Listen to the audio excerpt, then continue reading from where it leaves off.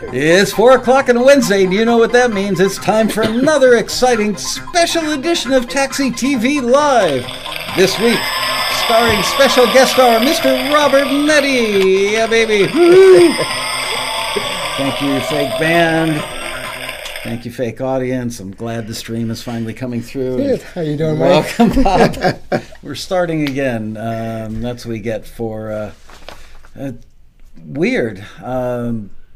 Ever since we upgraded, we're having tech problems. Of course. Of course. How's the audio? No delay on the audio today.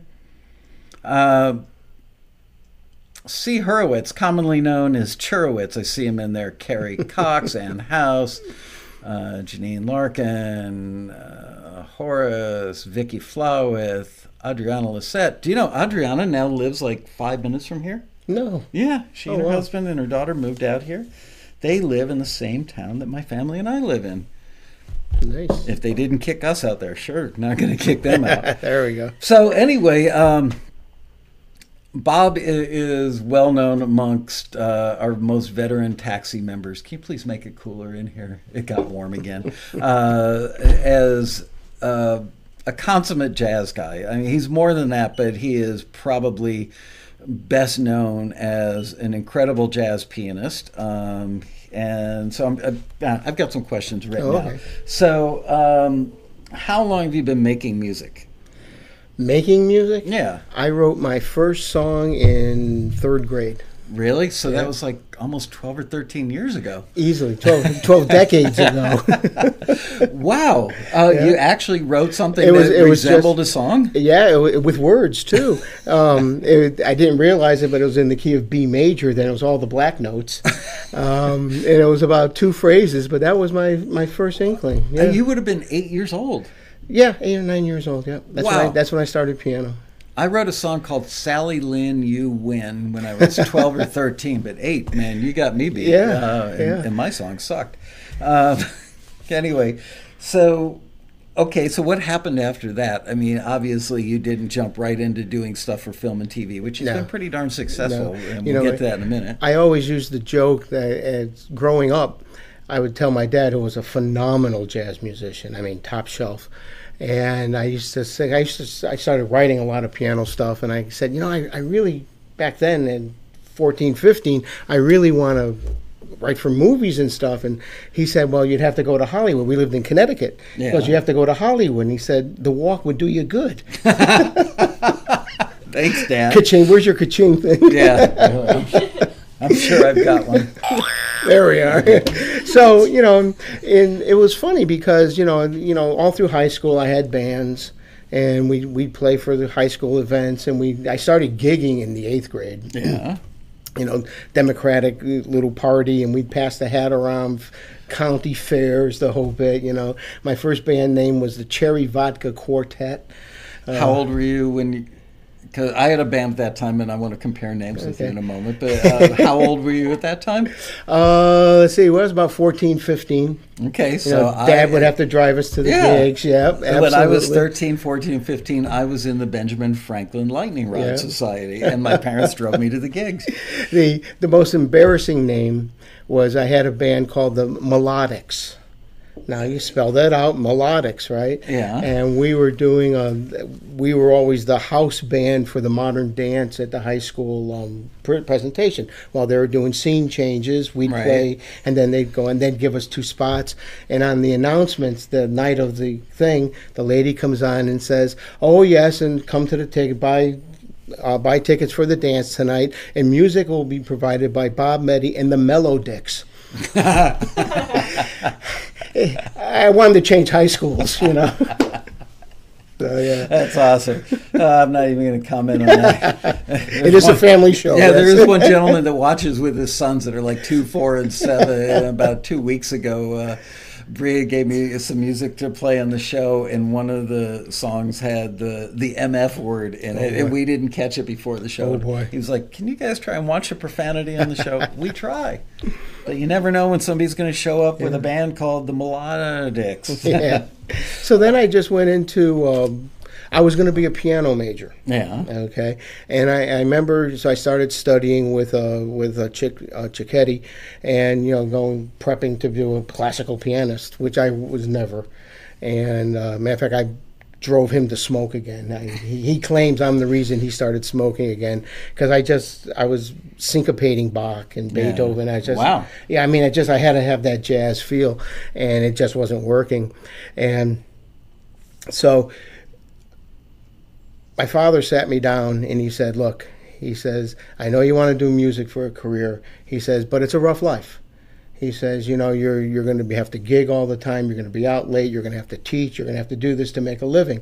He says, why don't you consider going into business major and be a marketing guy? Because marketing in the 70s was just really happening. Right. And he goes, you'll really like it.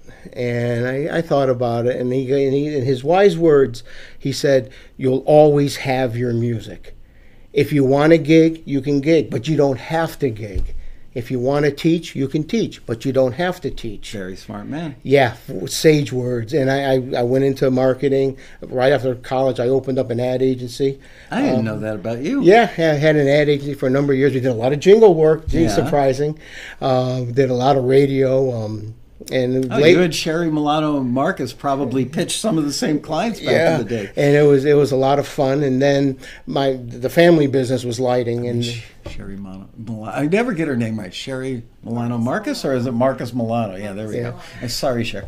So I went through college, did all that, and went back into lighting for a number of years, which I'm still attached to. And it wasn't until, had a family. And Ryan was a musician, my son. Yeah, and still is. Yeah, still is. We're partners in the business. And I had a high school buddy who was a phenomenal classical guitarist, and he and I were like soulmates. He'd go home and write half a song, I'd write a half a song, and where his song ended, my song would be on the same, I'd start on the same chord, unknowingly. Right. And we just wrote music. We went into a studio and we did 4 tunes or something, and then we went our way different ways. And so basically, you're married to music, and your wife is only in your life to supply you with horse manure. Yes. I only say he has 21 horses on your property. 19 horses on their property, which is a lot of horses. Yeah. One horse is a lot of horses. Yeah. I only know that because my in-laws have had horses. But the business major this weekend sold 2 tractor loads of compost that's been aging for years to the community garden up the road. Nice. So hey, somebody's got to do that. I did up a flyer, recycled oats.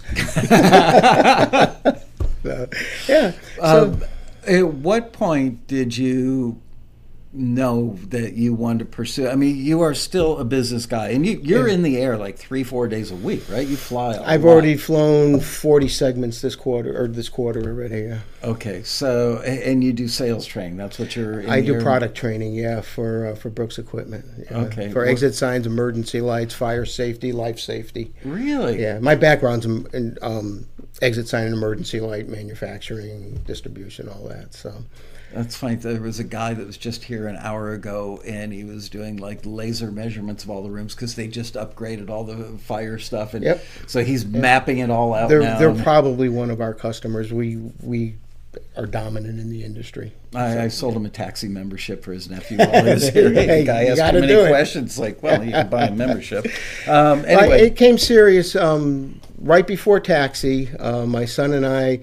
We got a hold of my buddy Dane and said, look, let's put out a CD. The 3 of us have a father-son project, and we'll bring Dana in. And so we took a week, and we just wrote all week. It was great. Did you already have a studio in your house? No. Okay. No. Matter of fact, Ryan sold me, he was working at a music store at the time, he sold me a 16-track Korg. The old Korg with the dial there. Yeah. And that was our thing. So we did that for a demo, just to record and listen to it. Then we went up to Baltimore into a studio, and we spent 2 nights, and we cut 4 songs. And about that time, I started seeing in the magazines Taxi. Right. And I started thinking about it, and of course my first rally, and then I said to the guys, I said, hey, I'm going to join this. It was on my birthday. It was my birthday present to myself. Wow. And I said, I joined Taxi, and they have this road rally thing, and I'm going to go out. I mean see what it's about. And I was never so discouraged in my life. Really? Because you thought the bar was too high, or No, what was discouraging? I had about my it? little CD with 4 songs on it. Okay. There's Matt Hurd up on stage, and his catalog had at that time 5,000 registration. Might be a bit of an exaggeration, but yeah. And I'm like, I remember, and then listening to all this, and then I was watching your YouTubes, and there was an interview with Matt, and you were talking about the V word. Don't be versatile. You got to remember that. I just told that story yesterday to you and Laura. And then, we're learning, because, I came and said, well, they're going to hear this great soprano sax and this great, guitar and drum and bass and these nice 3-4 songs, and, record deal is going to be, eminent, that kind of thing. And, any minute now. And then I think the joke back then was labels weren't signing, or they were signing in vitro at that time. Right. Because, that was my joke. That was your joke, The only funny thing I've ever said my entire life. And, I remember... In utero. In utero, that's what right. it was. And I remember sitting in this thing, I remember saying to myself, what the hell am I doing here? And I said, but, give it a shot. Let's learn. You're here, enjoy yourself. Yeah. And so I started picking up on different stuff, and I started meeting some really super people. Met Chuck and John Mazet, Maz, and all these people. What a great group of people. Oh, yeah. And it was they're like the godfathers of well, the members. I knew them from the forum. Oh, okay. Because I was heavy on the forum, and that's where I was picking up a lot of stuff. And so I said, it's pretty comfortable. I could probably do this another year. And then I think it was the next year you opened up the Rally, and this is where it really all clicked. Yeah. And you played a simple little piano tune, and then you played a simple little guitar riff. Not you playing, but you had it played. And you said, how many of you can do that? And all these hands went up, and I said, well, I could do that. And if you can do that, you could write for TV and film. Wow. And I remember that just went, that was like a laser right into my brain. And I said, oh yeah, this is the path. I can't believe I did that like 10 years ago or something. Yeah. Wow. And that's when, for me, it clicked that, the path is not a label. I'm not going to get signed. There's too many far better musicians out there than me that would take those places. But TV and film, boy, yeah, that can work for me. And that's when, the focus really came down to writing for that application and looking at the listings on, and that's where I started concentrating. So, being an accomplished jazz pianist and a composer, have you found that you've been luckier? I don't want to say luckier. Have you had more placements with stuff that showed what a brilliant composer you are, or the stuff that was simpler? Simpler. Really? Simpler. And I think that's one of the things a lot of the jazz musicians get hung up on is, they want to show off that they can do Charlie Parker's licks and that they can do Coltrane or Oscar Peterson. And for TV film, it's just too busy. The stuff that the music supervisors through my libraries are loving is the stuff that's sweet and simple. Yeah. A lot of solo piano stuff that's very minimalistic. And a great placement was for Hemlock Grove on Netflix. Right. And it's one of my solo piano pieces that's very minimalist. It's called Butterfly Kisses. Oh, I remember that one. And sure. it's very soft and very sweet. And the scene is one of the characters is in a room, black and white, and he's looking at a projection of him as a kid. And it's like a time, going back in time, looking at a memory here. And the music is just nice and very, very just floating there. And it really brings the scene out nice. So it's interesting that you say that, because so many of our members get frustrated, new members, people that are in their first year and they don't renew for a second year, because they think that it's all about somebody in TV land is going to recognize what a brilliant friggin' composer I am, and they're just going to lavish all this work on me. And I hate to see them beat themselves up and work so hard on a piece of music. When I hear this time and time again, where it's all about the simplest stuff that captures an emotion or sets a mood is the stuff that gets used. Yeah. Do you have certain pieces in your catalog. Well, it's in other people, in publishers' catalogs now, but certain pieces that you've written that are repeat offenders that get licensed over and over again? Absolutely. And those tend to be the simplest Some as well? in the same series. Really? Yeah, I had 4 placements in Nashville when Nashville was on ABC. Yeah. And one of the songs, in fact, 2 of the songs got double placements, episodes apart. And, the publisher just wrote, the supervisor just loves the song. I was like, yes. Do you know one of the supervisors for Nashville used to sit on the other side of that wall right there Really? for about a year? Yeah, I won't say her name on the show, but she was working for somebody else, and I had an empty office, and that other somebody else lived in Calabasas. And I said, you know what, as long as the office is empty, why don't you guys just use it? And that young lady was like a starter position for her, and you could tell she was destined for great things, because she was just nose to the grindstone, never looking at her iPhone, just working. She lasted about 9 months. She got a job working for the supervisor of Nashville and many other things, and now is kind of getting equal billing with that main supervisor. Nice. So proud of her and proud of you for getting that. So, I mean, when you get something picked up a couple of times, that's a big deal. It doesn't happen that often. And that's just Nashville. That song, it was in a couple movies. Yeah. And it's been in other series of TVs, and it's just I have 4 jazz trio. One we'll hear hopefully later, and they just get picked up all the time because it's not too busy. There is a little ad-libbing in there, but it's very delicate, and it's just subtle. And the more subtle it is, and the guys that I have playing with me, 2 of the tracks I have session guys with me. Yeah. And then the bass and the drum and everything's all MIDI. Do you record all this stuff at home now? Oh yeah, everything's home. And everything's what home. is your setup? I have a Logic Pro on a Mac Pro, which is 10 years old. Wow. And I'm looking for the new trash can one now, and I have technical questions that I need to get answered. They're coming out with a new version of the trash can. Oh boy. And also, about an hour ago, I was on the Apple website because I was testing something, and I figured I was testing our connectivity, and Apple's website is a good one to use that for. And they've got an iMac Pro now that starts at $4,500. Wow. So it looks like a typical iMac, but you can get up to an 18-core processor. Wow. That's a beast. Yeah. I would imagine that could handle pretty much anything. That could probably do like virtual reality stuff, I would imagine. Yep. So I have the Pro. I use East West for my strings, the gold.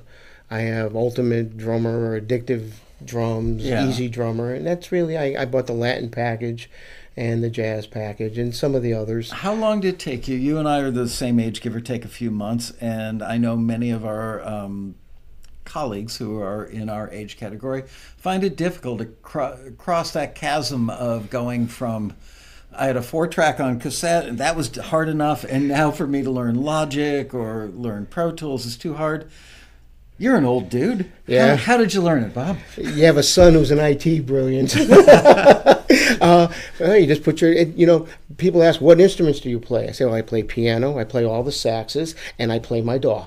Yeah. Because I treat it as an instrument. And, YouTube and other taxi members, how do you do this? How do you do that? It took me forever to finally figure out multi-timbral. Right. And because that saves so much CPU use when you're doing, I have 5 violins, 5 violas, and 5 cellos. Yeah. If I open up one for each of those tracks, a lot of processing. It doesn't, the thing just crashes and crashes. So, you just trial and error, learn Get the YouTube. iMac Pro with an 18-core processor, you won't be crashing that. Yeah. If it's breakable, I'll break it. So. I think it's commendable and awesome that you learned that stuff, because that to me, I did a panel a couple of years ago at the Road Rally about women breaking out of production prison. CK was on it. Yeah. And I hate it when a woman says to me, we've had instances where something was about to get licensed, but the showrunner or the music soup or somebody said, I love it, but I need a mix without a vocal in case we want to cut back and forth. And we would reach out to a female member, and they'd say, well, I've got to wait for my boyfriend to get home. Oh, to do And it. yeah, Yeah. is it really only men can operate that stuff? No. And so I've always had this issue of like anything you want to do that requires using a computer, it doesn't matter what your gender is, doesn't matter what your age is. It's a matter of how much time you're willing to invest to learn it. Yep. And once you do, you're free. You put yourself in position to do anything you want to do. You no longer have to. The only thing you would need might be other musicians for instruments that you can't play or that you can't do with a keyboard. Yep. So I think that's cool. So how did you make the transition from, you and I were talking about this before we went live on the air. I gotta move this over so I can see my whole face. There's nothing I like better than looking at my whole face. There I is. Okay, anyway, making the transition from creating pretty music to knowing that there were structures involved. That sometimes it's a cue and that's got a structure. We're talking about instrumental, jazz being a genre that lends itself super well to full-length instrumentals. And tell them why jazz instrumentals versus jazz instrumental cues. Why jazz instrumentals are a good thing from a financial standpoint. Oh, because when you get placed from the jazz standpoint, it's usually the entire scene. It's like a restaurant scene, a romantic my dinner. wife always kids. I said, "Hey, I got a placement." She goes, "What restaurant scene is this?" She goes, "You're the king of the restaurant scenes," and it's true. It's always a restaurant, usually a restaurant, or a romantic scene. That's another thing. And you get the whole scene. You just don't get 5 or 10 seconds or a 3 seconds needle drop. You get 1 to 3.5 minutes. My first big placement was on Californication. I remember that show. And and it was over 3.5 minutes. And in BMI you get the super payment, you get that extra payment, and I was like, wow, this is really cool. And then of course you could hardly hear it. Doesn't matter if the check cleared. Well, I guess it does matter. Well, Ryan said to me, he goes, "Dad, you could hardly hear it." I said, "They don't pay us on volume. They pay us on length." So as long as it's a minute, 2, 3 minutes. But most of my cues that show up on the BMI statement are a minute, minute and a half, 3.5 minutes. Yeah, it's usually the entire scene, and that's the beauty of writing jazz. So for those of you who are new to Taxi or new to film and TV music, very often production music library cues, instrumental cues that are constructed differently than an instrumental. An instrumental is usually 2, 3, 3.5 minutes long. It's a little bit more akin to a full song. It just doesn't have a vocal. Whereas a cue has short to no intro, goes right into an A section that's pretty similar to a chorus, but it starts out with a light complement of instruments, and then every 8 or 16 bars graduates with a few more or another instrument or two, then it graduates again, then it drops back to the core instrumentation, then builds back up, and then goes for an ending with a buttoned ending on the end. Whereas an instrumental might never have the addition or subtraction of other instrumentation. It's just like a song, but without a vocal. Yeah, a lot of times it's, A, B, you do your verse, B, take a solo, A, out. So because of that, cues lend themselves well to reality TV shows.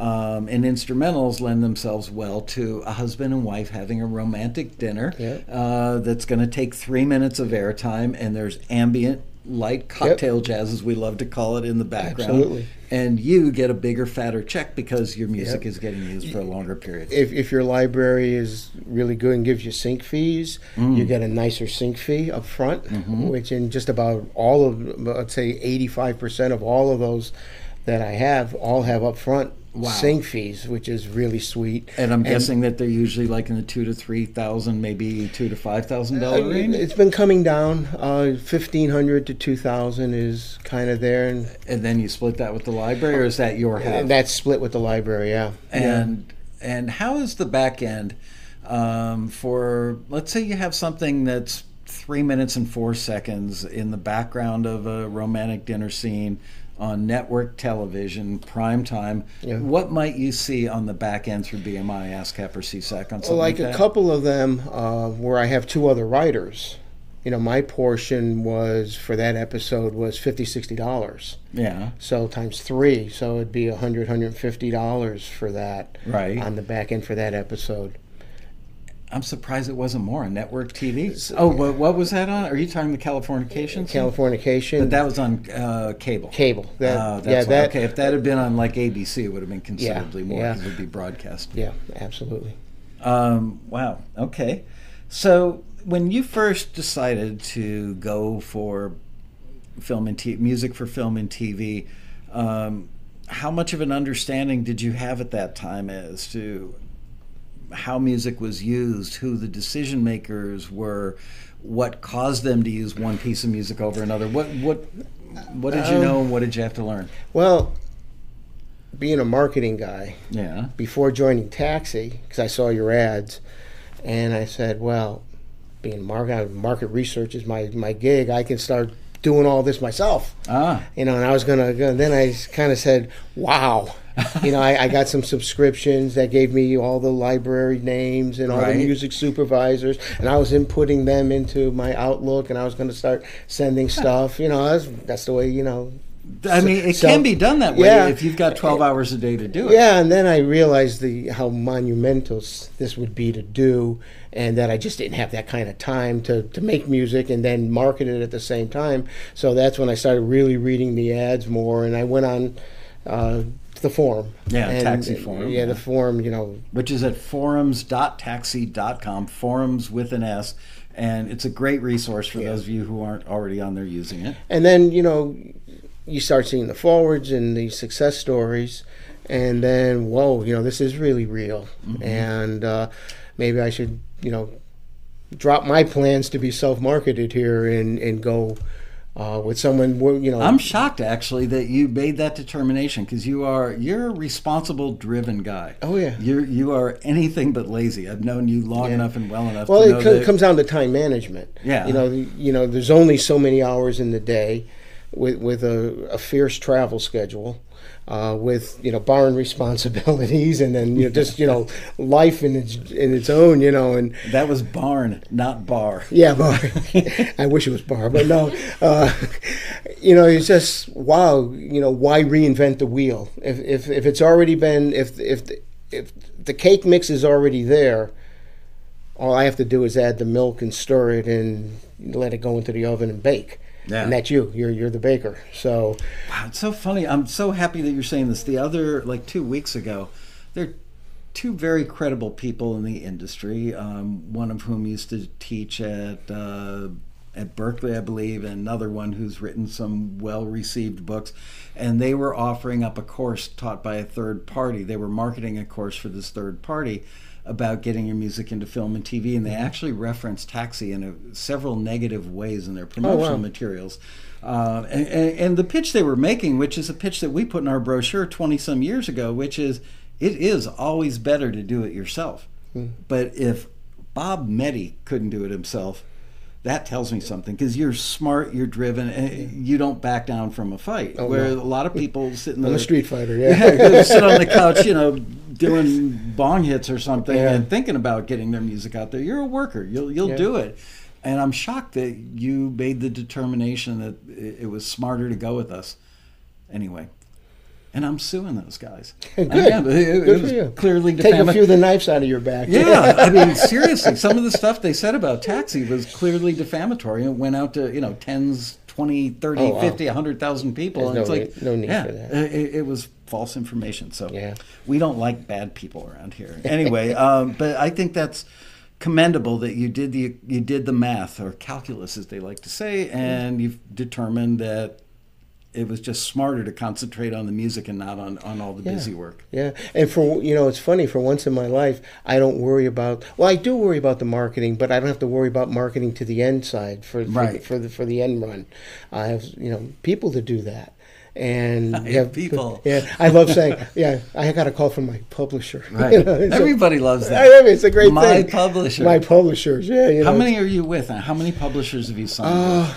I have probably about 9 to 10 different publishers. Wow. 4, the 80-20 rule. Right. 4 are really kicking it for me. Yeah. And then that's where they get the first first crack at everything, so to speak. It's funny, the my publisher syndrome. I've identified that as a syndrome because the first time a relatively new taxi member gets that first email or phone call from somebody that says, I really like this piece of music, I'd like to put it in my catalog, what else do you have?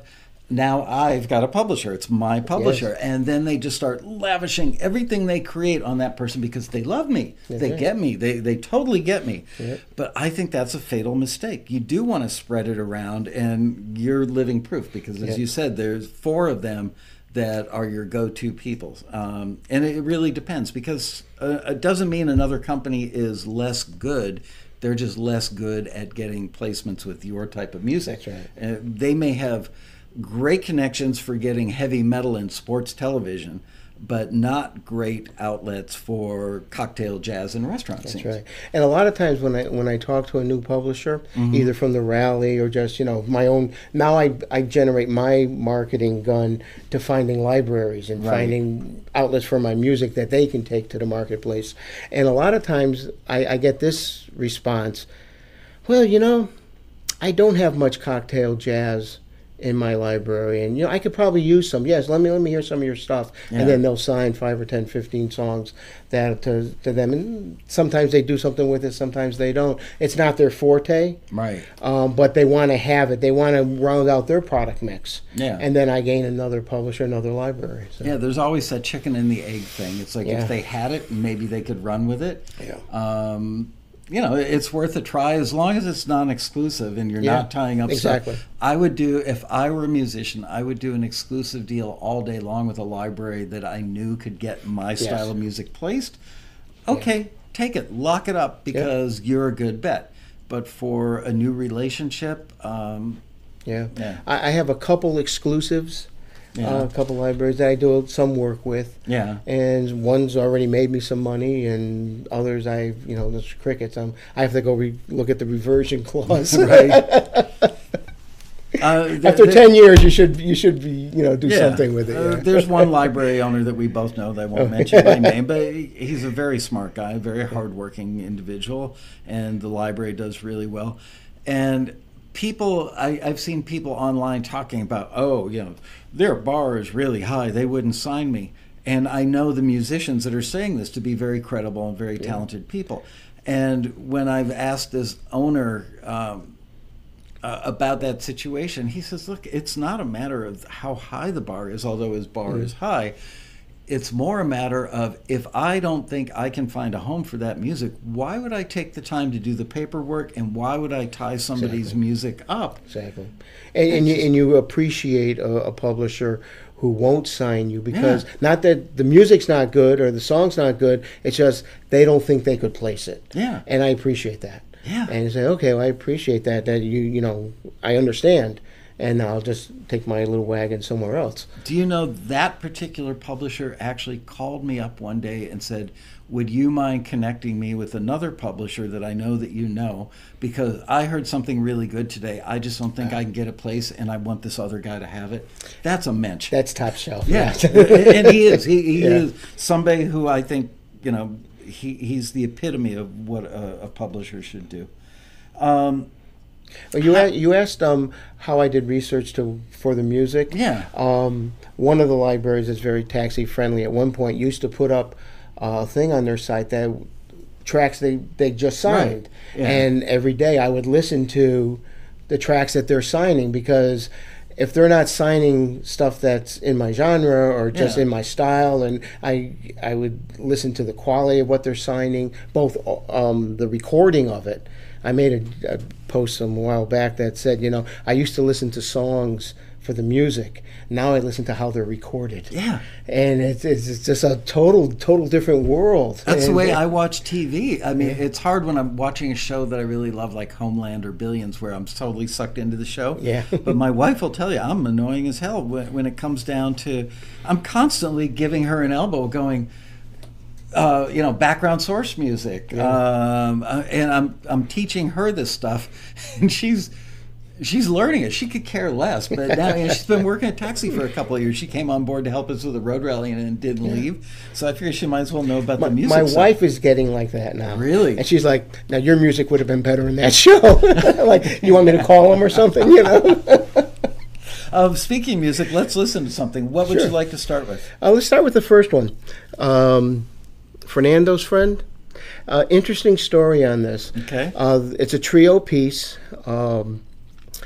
The drummer is actually a nanoscientist at UVA, and he gigs all over Charlottesville. Charlottesville is just a hotbed of unbelievable musicians from all over the world. Right? Yeah, and it's I'd never even heard of that place until I met you. Yeah, now it's a hotbed. I mean, guys, you know, the trumpet player I use, he heads up jazz studies at UVA.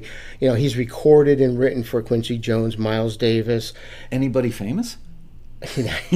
Royce Campbell's in town. He was Henry Mancini's road guitarist for 18 years. I mean, the list goes on, and it's just a wealth of people. The bass player I use, one of the bass players I use, Bob Bowen, he did one of the Phil Wood's last records with him and Royce Campbell. Wow! And they're the most humblest guys. But they're in Charlottesville, Virginia. Oh yeah, and they're and I always had them as session guys. I'd pay them, you know, per session to come in and do my music. And at one point I said, hey, guys, I said, I'm going to throw this out to you. Either way is fine. I can pay you or I can make you writers. You want to be writers? And they all said yes to that? Oh, they jumped right on it. So right there I got on. I put them on BMI. I registered them with BMI. I said, here, we're going to go a lot to this one publisher. Set them up here, and I set them all up. And so we said, well, let's get together. Okay. And it was Halloween night 4 years ago. They came up. We had no music. We just sat down. And they said, okay, what are we going to do? And I said, okay, well, I think I want to do out 3 tunes. I want to do a real nice ballad.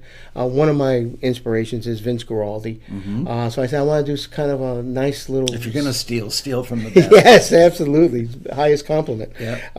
Vince Guaraldi. I want to do a little jump tune. Yeah. A little thing. And then maybe a blues funky thing.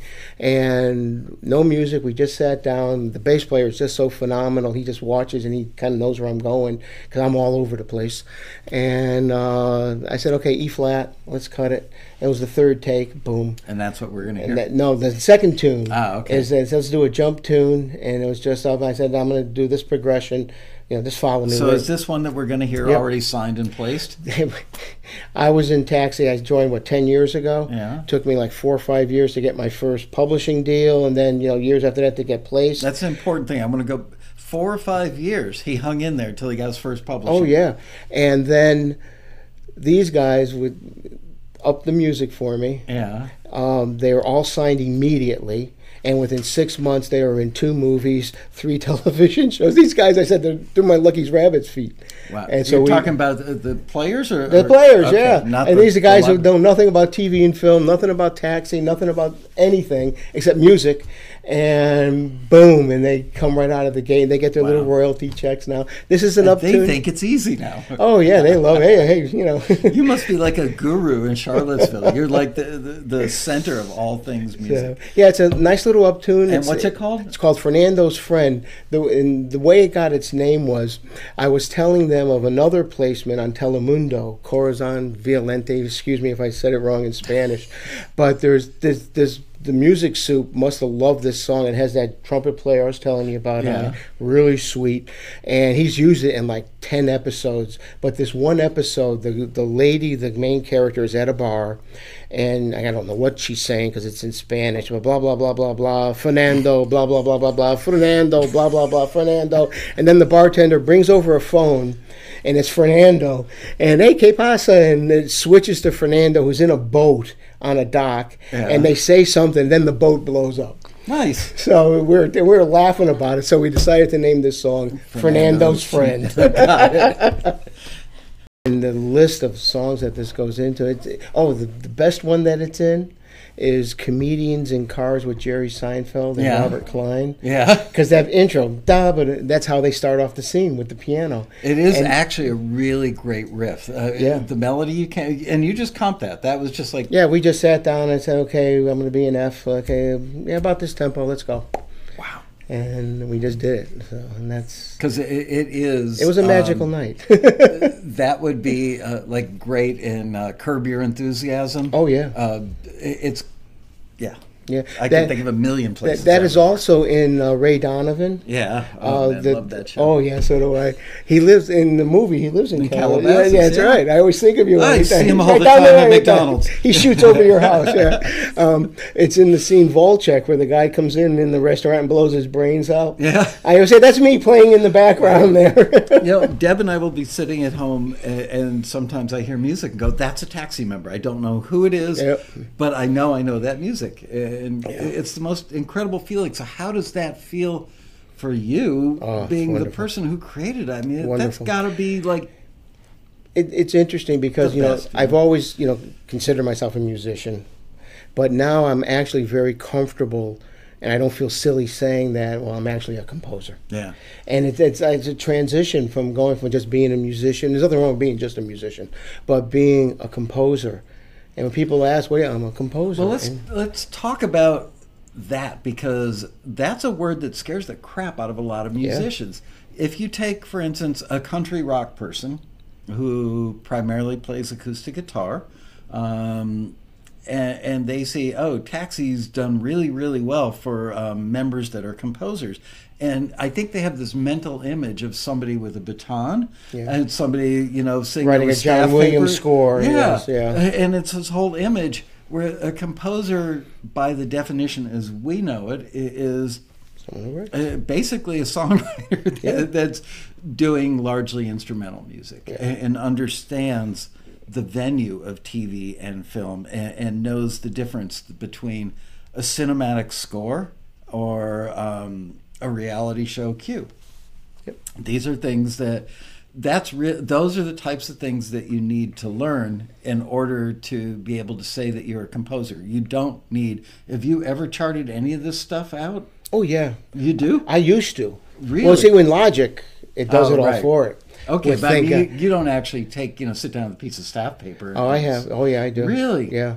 When I'm doing... but then again, you teach and... Yeah. If I'm recording a 5-part sax section... Yeah. Wow, you actually... I have to write, then I have to transpose it and get it into all the right keys and get it lined up. Besides all the DAW work of making all that, and then mixing. I remember I had one co-writer who said, look, just send me the sax parts and I'll put them together. And about a week later, he sent them back and said, put them together. Because, I can listen from a sax section view as how I want them all to blend. And I mix them in where they sit in the band, in the section. And I mic them accordingly, and then I have to. I'm so glad you said that. I have to EQ them so it sounds like you're standing in front of the sax section, and the sax section sound is coming out. I can't believe you understand this stuff. Oh yeah, no, I'm a frustrated conductor from. But see, that's mind blowing to me. Back in the late 70s, I worked with a composer named Tom Hartman, and we did a bunch of PBS specials and commercials and all kinds of stuff together. And there were times, I remember one of the sessions was the night that we found out John Lennon had been killed. And sometimes it would be a room full, like 30 to 50 pieces. Other times he couldn't get everybody he wanted at the same time, and we would overdub an orchestra. Mm-hmm. And you had to think about that. Where would they be in the room relative to the other people in the room? And I would actually set up what I call dummy mics, but they were live, where if I were recording cellos, if I were doing cellos in reality in a live, with a full orchestra, I would also have mics on the violins and mics on the violas. Yep. And where would they be sitting, and how far would the mics be? How high would they be? Yep. There were times where we played stuff. I'm looking up at the ceiling because we had monitors in the studio room, which was 25 feet wide by 45 feet deep with 20-foot high ceilings, and we had some JBL monitors that were hanging from chains, that for playback to the room. And there were times where I would actually take stuff that we'd already recorded and play it back at like minus 20 dB so that it would bleed into the mics that we were doing overdubs on, because you wanted that air. I think Fed calls that catching air or something. Yeah, yes. Absolutely. And I was going to comment about your piano. Sounds so good. Tell them again what your piano setup was. It's a Yamaha 505. So tell them what a 505 is. It's for an people. 88 key electric piano. Yeah. That has MIDI output. Okay. So there's no strings, no hammers. I mean, It's a weighted key. It is a weighted but I key. mean, it doesn't generate sound on itself. It's electronic. Oh no! I can play it. I can put it into an amplifier and But without an amplifier, you can't put a microphone up. It's not a oh yeah, regular it has two little speakers on each side. It's not like an upright piano or a grand in that No. it's got strings and stuff. Oh no! Okay, that's right. So that's what I'm going I'm for. thinking string MIDI strings. I was sitting here the whole time going, is that real? Or is it in a box? Yeah. And I'm so impressed because it had the air that you would have in the room with the other players. Yeah. And that's something that we hear at Taxi a lot. People who are extremely good pianists will send in stuff that, from a compositional standpoint, from a structural standpoint, arrangement standpoint, everything about it is right. And there's just that little something that bothers the screener. And sometimes it makes it down to my office. I'll listen and go, I hear it. I think it's a lack of air. And we find out that it was, $500 worth of piano software, which is, reasonably expensive and good, a brand name, but it just doesn't sound right because there's no air. And I've advised people, play it out into a room and mic it and add that back. But you've explain how you did this again. Well, I have the 505 MIDI into the Logic. Okay. And I'll bring it into I like Steinway. I'll bring it into their Steinway studio or Steinway hall, whatever. Yeah. And I shut off the piano so no sound is coming out of it. It's going straight MIDI. Okay. And I'll record that in there. And then from there, it's all, I like to, if I'm bringing it into the East-West Steinway, I'll adjust the delay, I'll adjust the reverb a little bit. I'll sometimes spread my stereo depending on the tune to fill up more of the expanse. But then from there, it's I found an delay, reverb, and compression. Yeah. And I kind of just play with them until I get the where I want it. And you've got a strong advantage in that you've played piano your whole life, so you know what a real piano would sound like sitting, 2 feet from the strings and the hammers. Yep. Yeah. So you're able to just not go for what you think is right, but go for what you know is right based on. You know what I find sometimes amazing is because I'll look in the East-West package, I'll go to the other strings just because, like, if it's a funky tune and it's going to be bright, I'll go to a Yamaha C7 because they're very bright and all that. And I always end up back at the Steinway for some reason. But sometimes, even with the East-West package, it's like it's just not doing it. Yeah. I'll go back to the Logic Steinway, and it just sounds fantastic for whatever way my voicings were or whatever, and I'll just leave it in Logic and not bring in the expensive software for it. It's funny, a lot of times I'll see people on audio engineering forums like Gearsluts or anything that's like that, and somebody says, look, I've got the ultimate setup for recording piano, and they describe it, and in my mind I'm thinking, okay, that could work, but vast amount of difference between the way which mics you'd use, which compressors, which EQ, which delay, which reverb, all that stuff, all bets are off. If it's classical, it's one setup. Yeah. If it's Elton John, it's another setup. If it's jazz, it's another setup. So you can't learn just one. No. You have to understand what it is you're going for. It's like probably analogous to there is no such thing as perfect skin tone for painting that works in every. Yes. It's like our complexions are different, so you would need different brush technique, different blend of colors. And it depends where you're playing on the tune too. If I'm doing a blues and it's really below down 2-3 octaves, I got to adjust my EQ so it's not getting boomy or it's not just getting flat. You got to keep it sharp, and you pull down the 500 in the range and bring up for the upper range at 2500. Boy, you really learned your stuff. Good for you. There's a funny story on that. when I said when Ryan and Dana and I got together to do our father-son project, and I bought my little Korg there, and Yeah. I remember Dana said to me, he goes, "Oh, you're not going to become an engineer, are you?" And I said, "Hell no, that's a four-letter word to me. I just want to be able to record my piano." Yeah, now I'm talking hertz and I'm impressed how much you know. Good for you, man. It's quite impressive. Yeah. Excuse me, I'm looking at the list of placements, and these are just some of his recent placements. The Fosters, Kevin Probably Saved the World, Public Storage commercial, Comedians in Cars, Rosewood, which was HBO or No, Netflix? Fox. Oh, Fox, okay. Halt and Catch Fire, 4 episodes in Nashville, Silicon Valley, Stephen Colbert, 3 a.m., Looking, Ray Donovan, Californication, indie film, the indie film Scout. Any Day was an indie film. And Adult Beginners. Also an indie film. Netflix, Hemlock Grove, seasons 1 and 3. 2 Hallmark movies, direct to the music supervisor. Through Taxi? Through Taxi. Because I got this email, and it was like, "Hey, can we use this tune for this for Hallmark?" And I'm like, "Yeah." And then they kind of said, and he said in his email, he says, "I got this music, from a Taxi listening," and I said, "Oh, really?" And and I went back, and I'm going through my history of submissions of forwards and rejections, and I'm going through, and it had to be from maybe 3-4 years ago. Yeah, I think there was a crooner listing that went out, and that was like 4 or 5 years ago. but everybody in the industry keeps files. He probably had a crooner file and just kept it there for a rainy day. And then last November, I just got back from the rally. Yeah. And I got another email from him, and he says, "Hey, we have this Christmas special coming up. We'd like to use this song."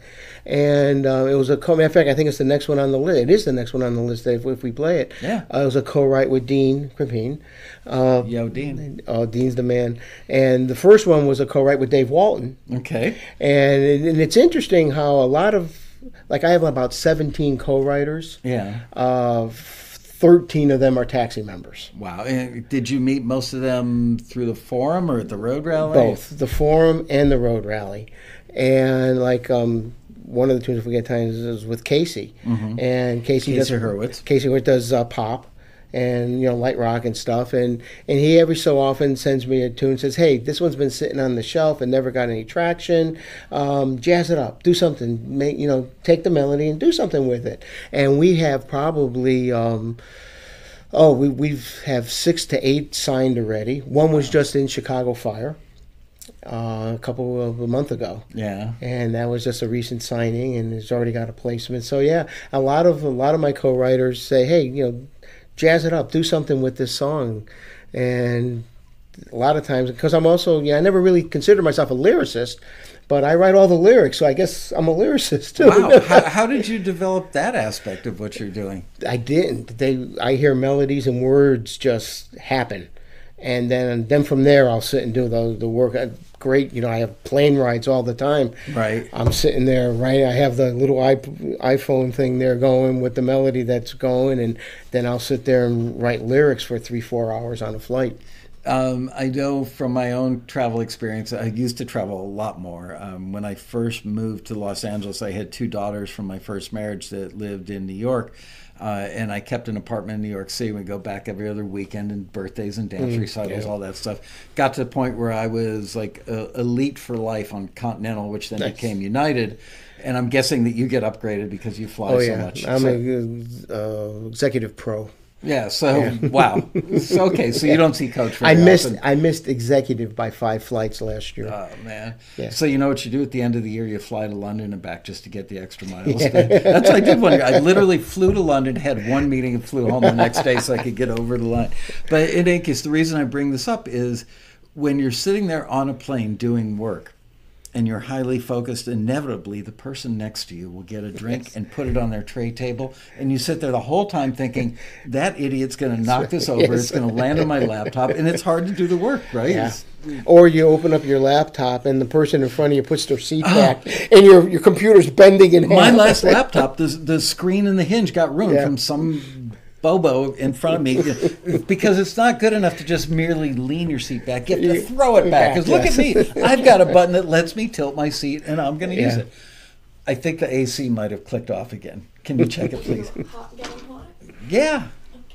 Well, I mean, not hot, but warmish. I got a new thermostat from the building, and it sucks. Thank you. Okay, so let's listen to another one. What's the other one that you want to play? I think the next one is Play That Song Again. It was from the rally. Became friends with Dean right out of the first rally. And he's so hard to become friends with. I know. He's just We're kidding. Dean's a great guy. Yeah, and so we were talking, and he says, "Hey," he goes, because he heard some of my Sinatra stuff. Yeah. And he says, "I got a couple tunes. Would you want to co-write them and with me?" And he already had a piano score. Yeah. And he sings great too. I don't know why he didn't sing. Yeah. You got a great voice, Dean. And so we sent them over, and this one here, it was perfect because at the time my main publisher had sent me a request saying, "Hey, can you do more Sinatra with strings off that Sinatra and Strings album?" And I said, "Boy, this song would be perfect." So I did it kind of. I'm kidding myself as a Don Costa Nelson, but how do I in the style of yeah. But I studied what he does, like what Don Costa does on Misty, on the second verse, how the trombones just kind of rise up in there, and so I tried to do those kind of things, and that's the stuff I listen for. Is how did the composer or the arranger of all this jazz that I listen to, how are they doing? Are you counting the days till you retire Yes. and can do music full time? Yes, yeah, and that's I can see your passion. I mean, like oozing out of your pores, and it's going to happen. So happy that you've next learned year all or this two. stuff. Next year or two, everything's in place. Composers, musicians. I'm a big goals guy. Yeah. To-do lists and everything. Basically debt-free, paid off all that stuff. It's amazing when you get rid of credit cards, how much cash suddenly goes into your bank account. Yeah. You paid off that. I know my expenses to the penny. I know how much Social Security is going to do. I know how much. And then I've been banking money, aside from all of what Michelle and I do as a family, just for the day when I do retire, that... and as the BMI is growing and the sync fees, I still have a couple years' salary banked away there, that there will be no pinch and everything. So everything's a plan. So you totally get it. I run it as it is a business, and I run my composing as a business, and with goals and the whole bit. Yeah. I won't mention him by name, but a couple of years ago at the Road Rally, I had a mutual friend of ours who's a taxi member from Nashville that's also a certified financial planner, and we had to be very careful because those guys have very strict rules that they have to follow about what they can say, can't make anything, promises, kind of stuff. But he and I did a presentation and projected that if you started out at 35 years old and made just a little bit of money, like $1,000 or something the first year, and a little bit of money second year, and the first 5 years you're kind of inching up, then it picks up a little bit and a little bit more, and by the end of 30 years, by the time that this imaginary person was 65 years old, they would be earning 100, and I'm pretty sure, I could be misquoting, but I'm pretty sure I'm right about this, that it was I want to say 112 or 118K a year, and that was net after taxes, I believe, and figuring spending 15% of the money, because you've got another income in the years leading up to that being your day job. But then you hit retirement age, and you've now got like $1.3 million in the bank, and at 65 you're retired. You've got all this experience, all these connections with these publishers, and now you can really hit your stride. Yeah. So that's got to be exciting as hell for you. Well, that's what I, like tomorrow I'm doing for the day gig. But I do a little segment in there where I talk about goals. And I say, when I hit 65, I don't want to retire and say, I'm a full-time composer now. And wait, because by the time you write it, by the time you mix it, by the time you get it to a publisher, by the time they listen to it, by the time they sign it, by the time it gets into the catalog, by the time it gets pitched, by the time it gets placed, years go by. Right. And you still haven't made a penny. Right. And then by the time you wait for them 6 months to a year to get your sync fee, if there's a sync fee, and then you got to wait another 6 months a year for your pro to pay you, before you make money, you'll be in a retirement home. So you can imagine how it infuriates me when I see people go online and say, I belonged to Taxi for a year and I didn't even make my membership fee back. Yeah. Well, you didn't give it a chance. Yeah, well, my Donna Karen made many. I got to tell you, let's share this. He, in probably your third or fourth year at Taxi? Third year. It was at the end of 2010. Yeah. You had can we play that piece, or is that is it? Oh yeah, no, it's it's signed in many places. Okay. I mean, we have a problem. YouTube, we'll get dinged. It's on YouTube. Okay, but all right. Yeah, they've muted some episodes, but that was more in the past. All right, so go ahead and play that piece because this ended up in the synchy in this was pull up pure. Oh, it's. Is it the Praia del? No, it's not on this list. It's not on this list. Okay. It's under YouTube. If you can get the Pure music. DKNY. Pure DKNY. Yeah, I can find it. Yeah, it's the one with Angela Lindval's face there. So, if I remember, and this was a long time ago, it was like a $30,000 sync fee for that. I have it at, yeah. Your half. No. The whole thing. And then, a year later, they came back and said we want to license it again. And then after the year went up, of course, this is marketing. They've been playing it on their website. Right. And then after the contract period for a year was up, it kept playing. And I called the publisher before this and said, are they going to renew for another season? They said, no, it's dead, it's over. But it kept playing on the webpage. So I called the publisher and said, hey, do you know it's still playing? She goes, really? She goes, I'll get back to you. And then about a day later, I got an email and said, hey, thanks for your diligence. We got another $5,000. Nice. Just to play on the internet. It's like, yes, that works. Wow. And it's a solo piano piece that I wrote. Well, now it's... You wrote it in college, right? Wrote it in college 40 years ago, thinking... And it was on my old Fender Rhodes, the '88 suitcase. Yeah. And I used to put the reverb all the way up, so it had this echo. And actually, the left hand sounded like a horse going down cobblestones. It was kind of neat.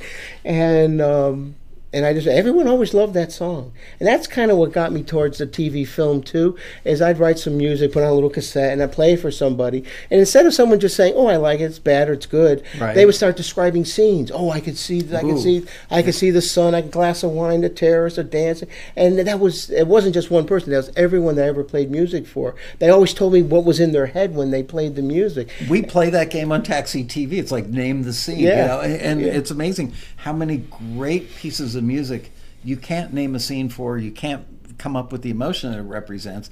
And you have to think like that as a composer. Yeah. It's better to have the emotion and the mood and the scene visible in your mind's eye that's far more important than wow, what a brilliant composer. Yeah. Did you find it? I think I found it. What is it? What does it look like? Can you hold it up? Hold the laptop up and turn it around. That's it.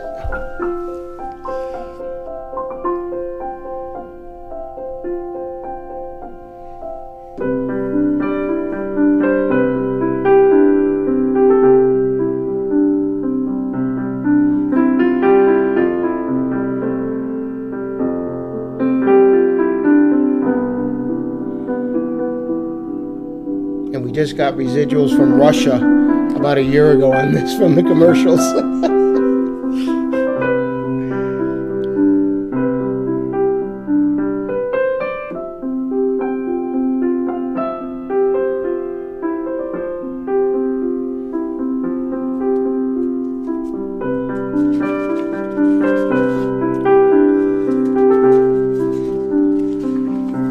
Pure DKNY for her.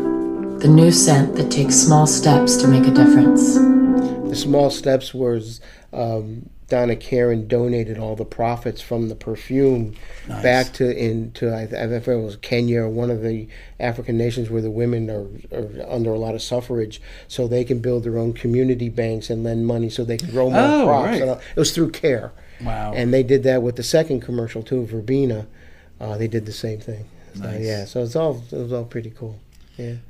It's funny. I wrote, I never submitted this to anything. There was a Taxi listing that was calling for minimalistic piano pieces. Okay. And I did up this thing where I did it with a toy piano. I did it with a ridiculous piano. I had all these different sounds, and they all got rejected. And at the end, I said, just let me play it.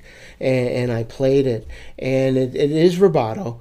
Because it does. As a matter of fact, some of the people on the forum are like, hey, what happened to your time signature here? It's not in time. And I remember saying, I tried to quantize it. I tried to put it in, but it just doesn't feel right. I have to keep it loose. Yeah. And then, an interesting story was it got forwarded to a UK publisher.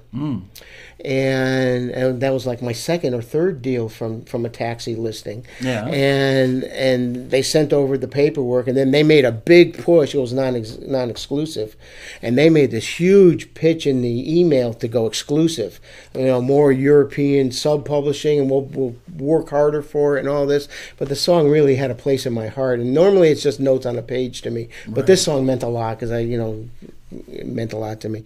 And I said, no, I'm going to go non-exclusive. And I had gone to their page earlier, and because when I got forwarded, before the deal came over, and I was listening to what they have, and I was listening to their piano stuff, and I was like, oh my God, they'll never take my piece.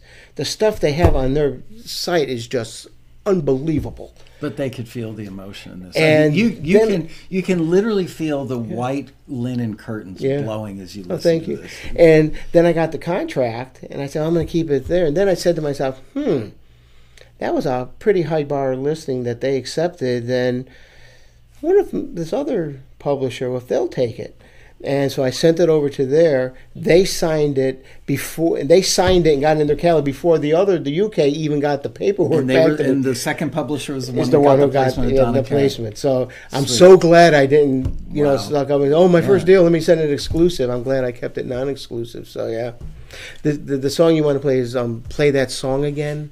And this is a co-write from Dean. He sent it over, and then I just ordered Dean Crepane, yes. In the chat room, I believe. Yeah. Hey, there's Ann House. Hi, Ann.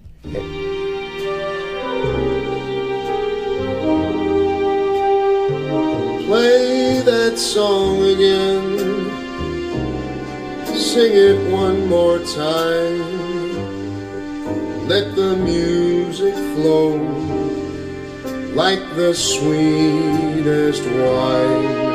Did you write the lyrics? Dean wrote most of them, and I added a few words here. Is that Dean singing? No, that's Dan Borelli. That's a local guy. Take me to the moon, high above the skies, underneath a symphony of stars, where love's melody is ours. Play that song again. There's the trombones rising Let up. me hear the tune. This is great. Don't care where or when. And this was just in the Hallmark movie. The love scene at the end when they dance together. We don't need a band when we're hand in hand, just you and me. And when each moment ends, we'll just play that song again.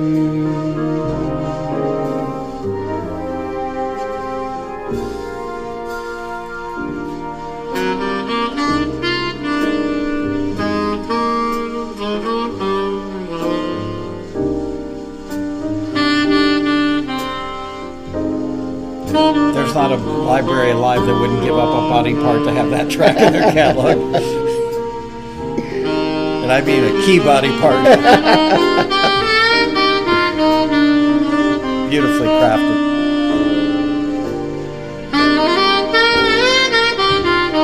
Underneath a symphony of stars, where love's melody is ours. Play that song again, never let it stop. You're all I care about, morning, noon, and night. Whisper in my ear those words I want to hear, that you East-West. love me. Paul.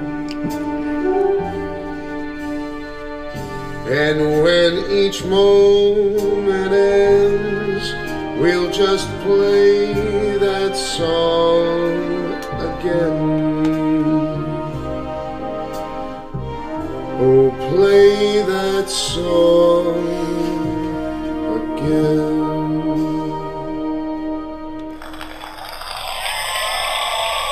Okay, to answer a few questions that flew by, that's not Dean singing.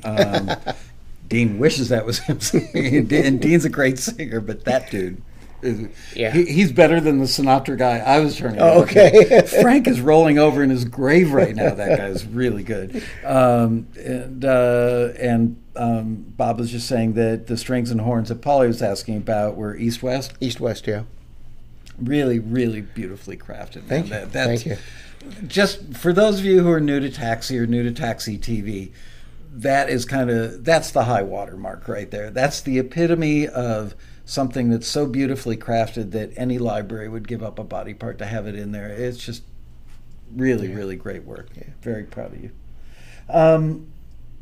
So is your wife now supportive? I mean, she might have been supportive all along, but this is an issue for a lot of our. Oh man, I forgot to hold up my signs today.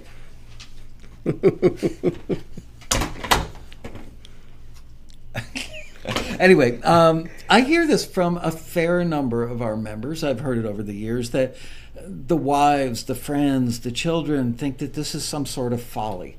Like, oh, come on, you're never going to get anything in a TV show. Biggest supporter.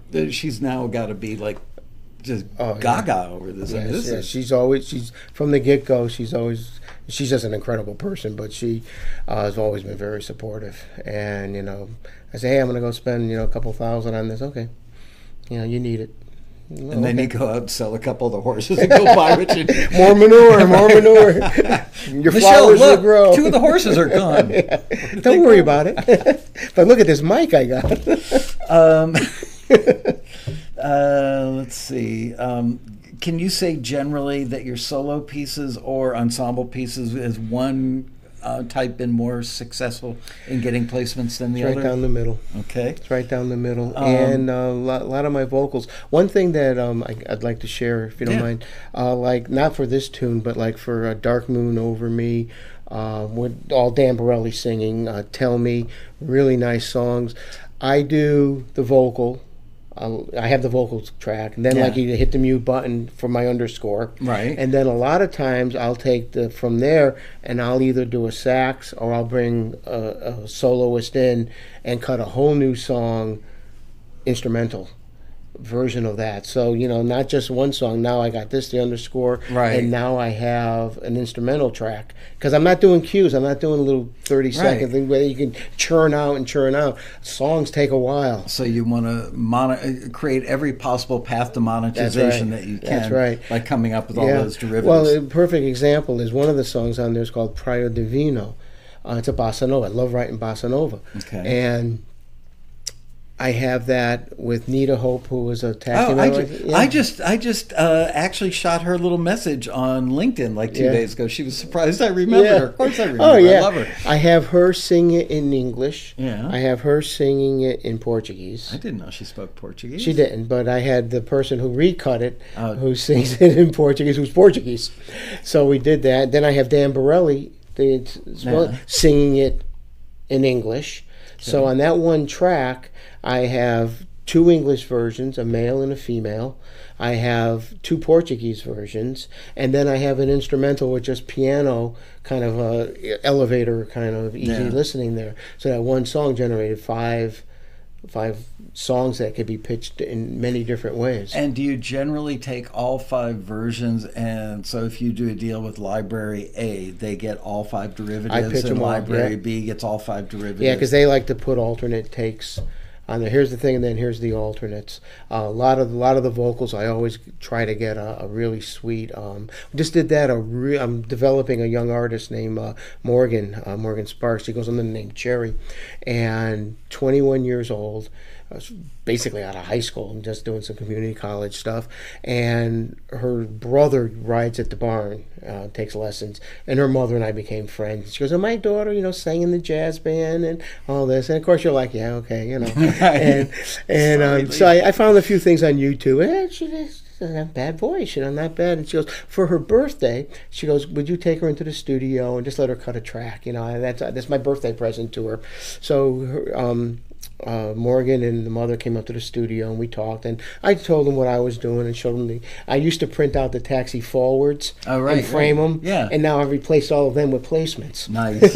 I'm out of walls now, which is good. Thank you.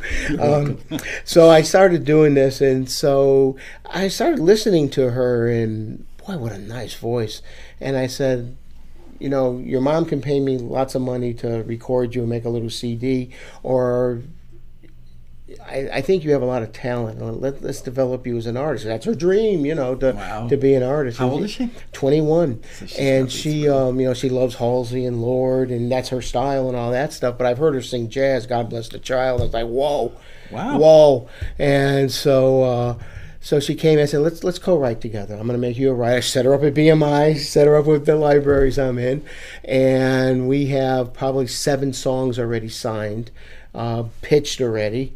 We did a whole Christmas album, and of all public domain stuff. And I mean, all because they have horses at your stable. yeah, because her brother rides at our stable, and we just started talking, and I just saw some talent and said, you know, we got to do something. And then now, besides, we just cut and got signed an original Christmas thing that I wrote.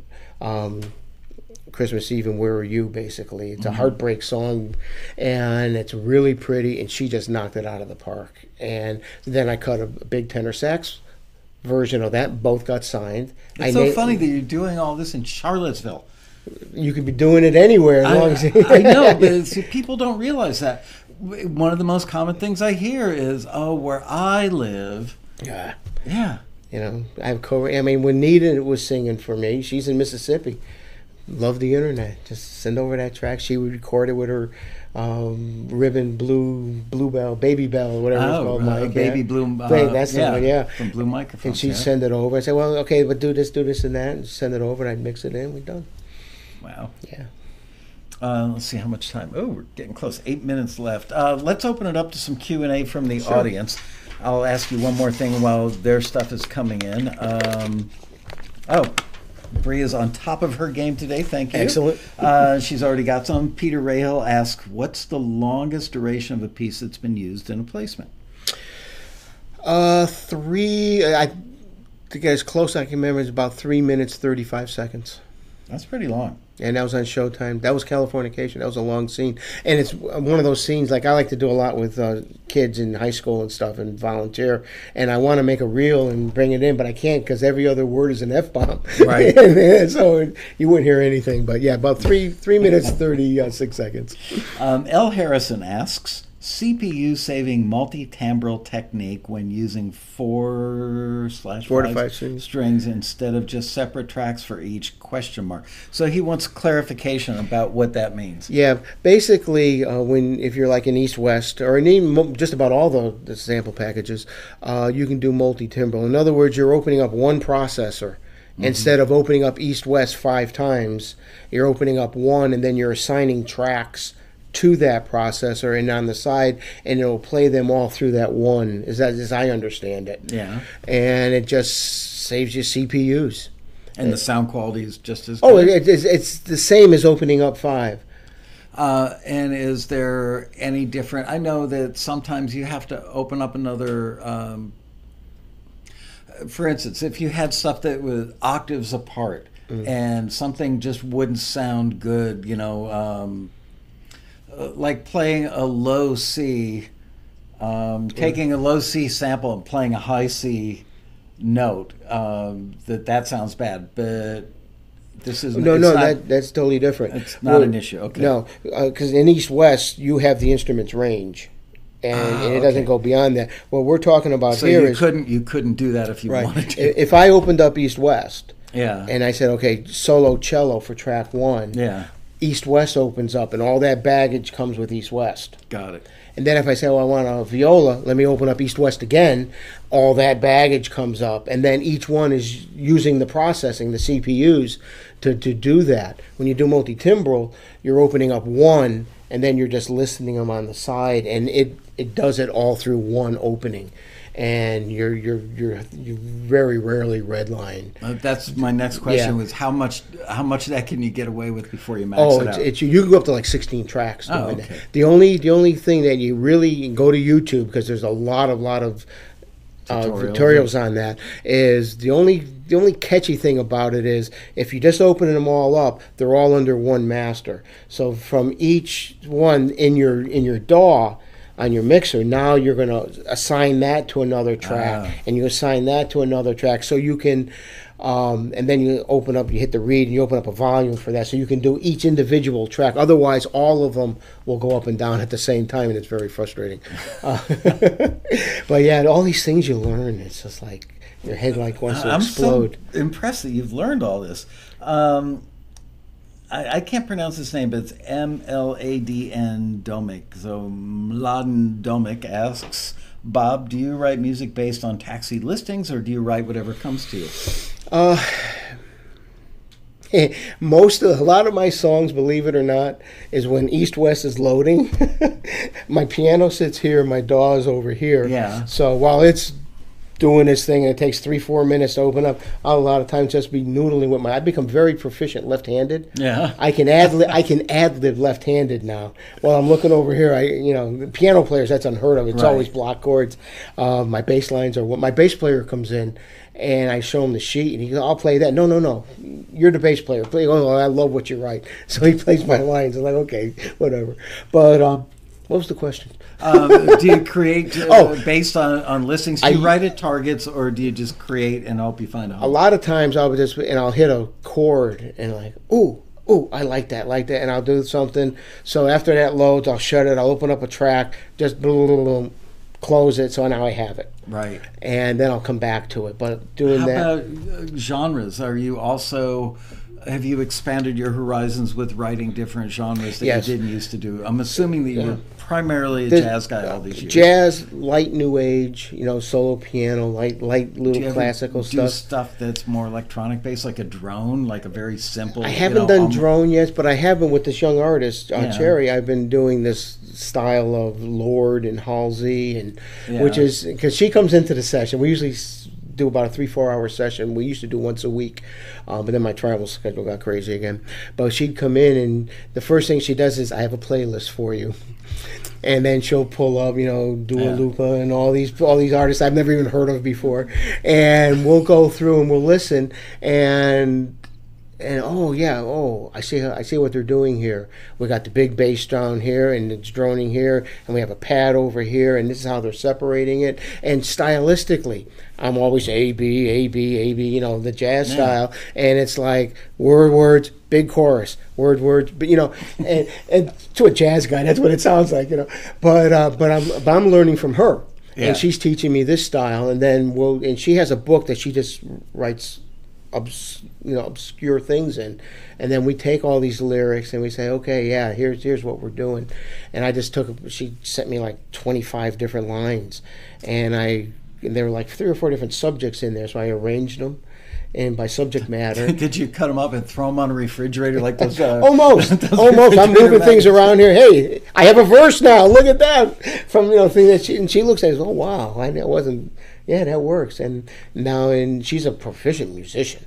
I mean, she plays trumpet, she plays viola, Wow. Yeah, she was doing a community class, and she taking keyboarding. And she goes, we have a few minutes of time. I have an assignment. Can I record here? I said, yeah. And all of a sudden, she's playing this song. I'm like, you've never played piano before.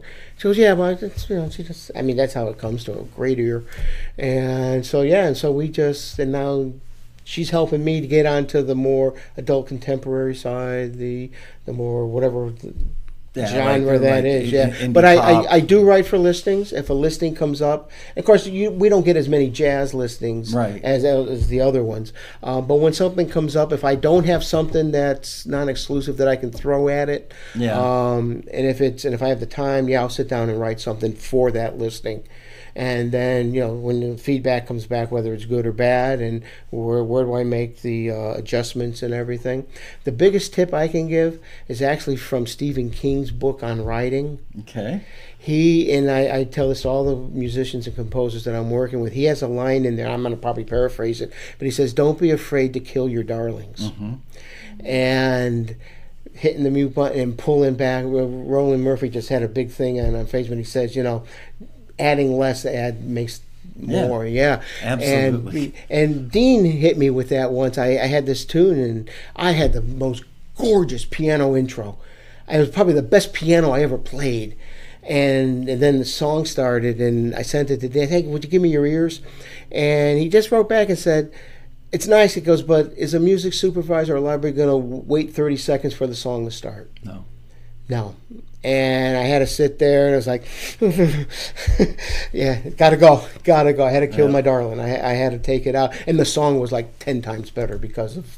I always say, just because you can doesn't mean you should. Yeah. It's so pulling out is so important. How we do? Oh, it's 5:30. Man, oh man. That flew. It really, it absolutely flew by. Man, I am so incredibly grateful that you let me know that you were going to be here, and I'm so my glad pleasure. you're able Thanks to for join having me. Oh, it's my pleasure. Geez. How often do you make it to LA? Do you ever come back for anything? Oh, yeah. I would love to have you back on the show. Oh, absolutely. This was really absolutely. awesome. I'd love to come back. And congratulations on all your success. Thank you. I always knew that you were a hardworking guy, but now I believe even more than I did before that you richly deserve the success. I'm exceptionally proud. Thank you. Grateful to have you as a member, and I will see you in November at the rally. Absolutely. Oh, one last question. Were you in the room last year when I had the young lady, Laurel Ostrander, on stage, the video editor, showing how she used music in reality shows? No, I wasn't. I think I had my breakout class then. I am starting the rally with her this year. Oh, really? Because I want that ballroom packed. It was maybe the single best thing we've ever had on the stage at a road rally, and the people that were in the room for it, like, blown away. So this year's road rally, which is November 1st through the 4th, I'm starting out the road rally with that amazing thing. So for those of you who've never been to one, make sure you come to this one. And we will see you guys on Monday for that Taxi TV. Thank you all for showing up on a Wednesday. Thank you, Bob. My pleasure. Thank you, man. Bye, you guys. Take care now. See you next time on another exciting episode of Taxi TV Live. Bye-bye.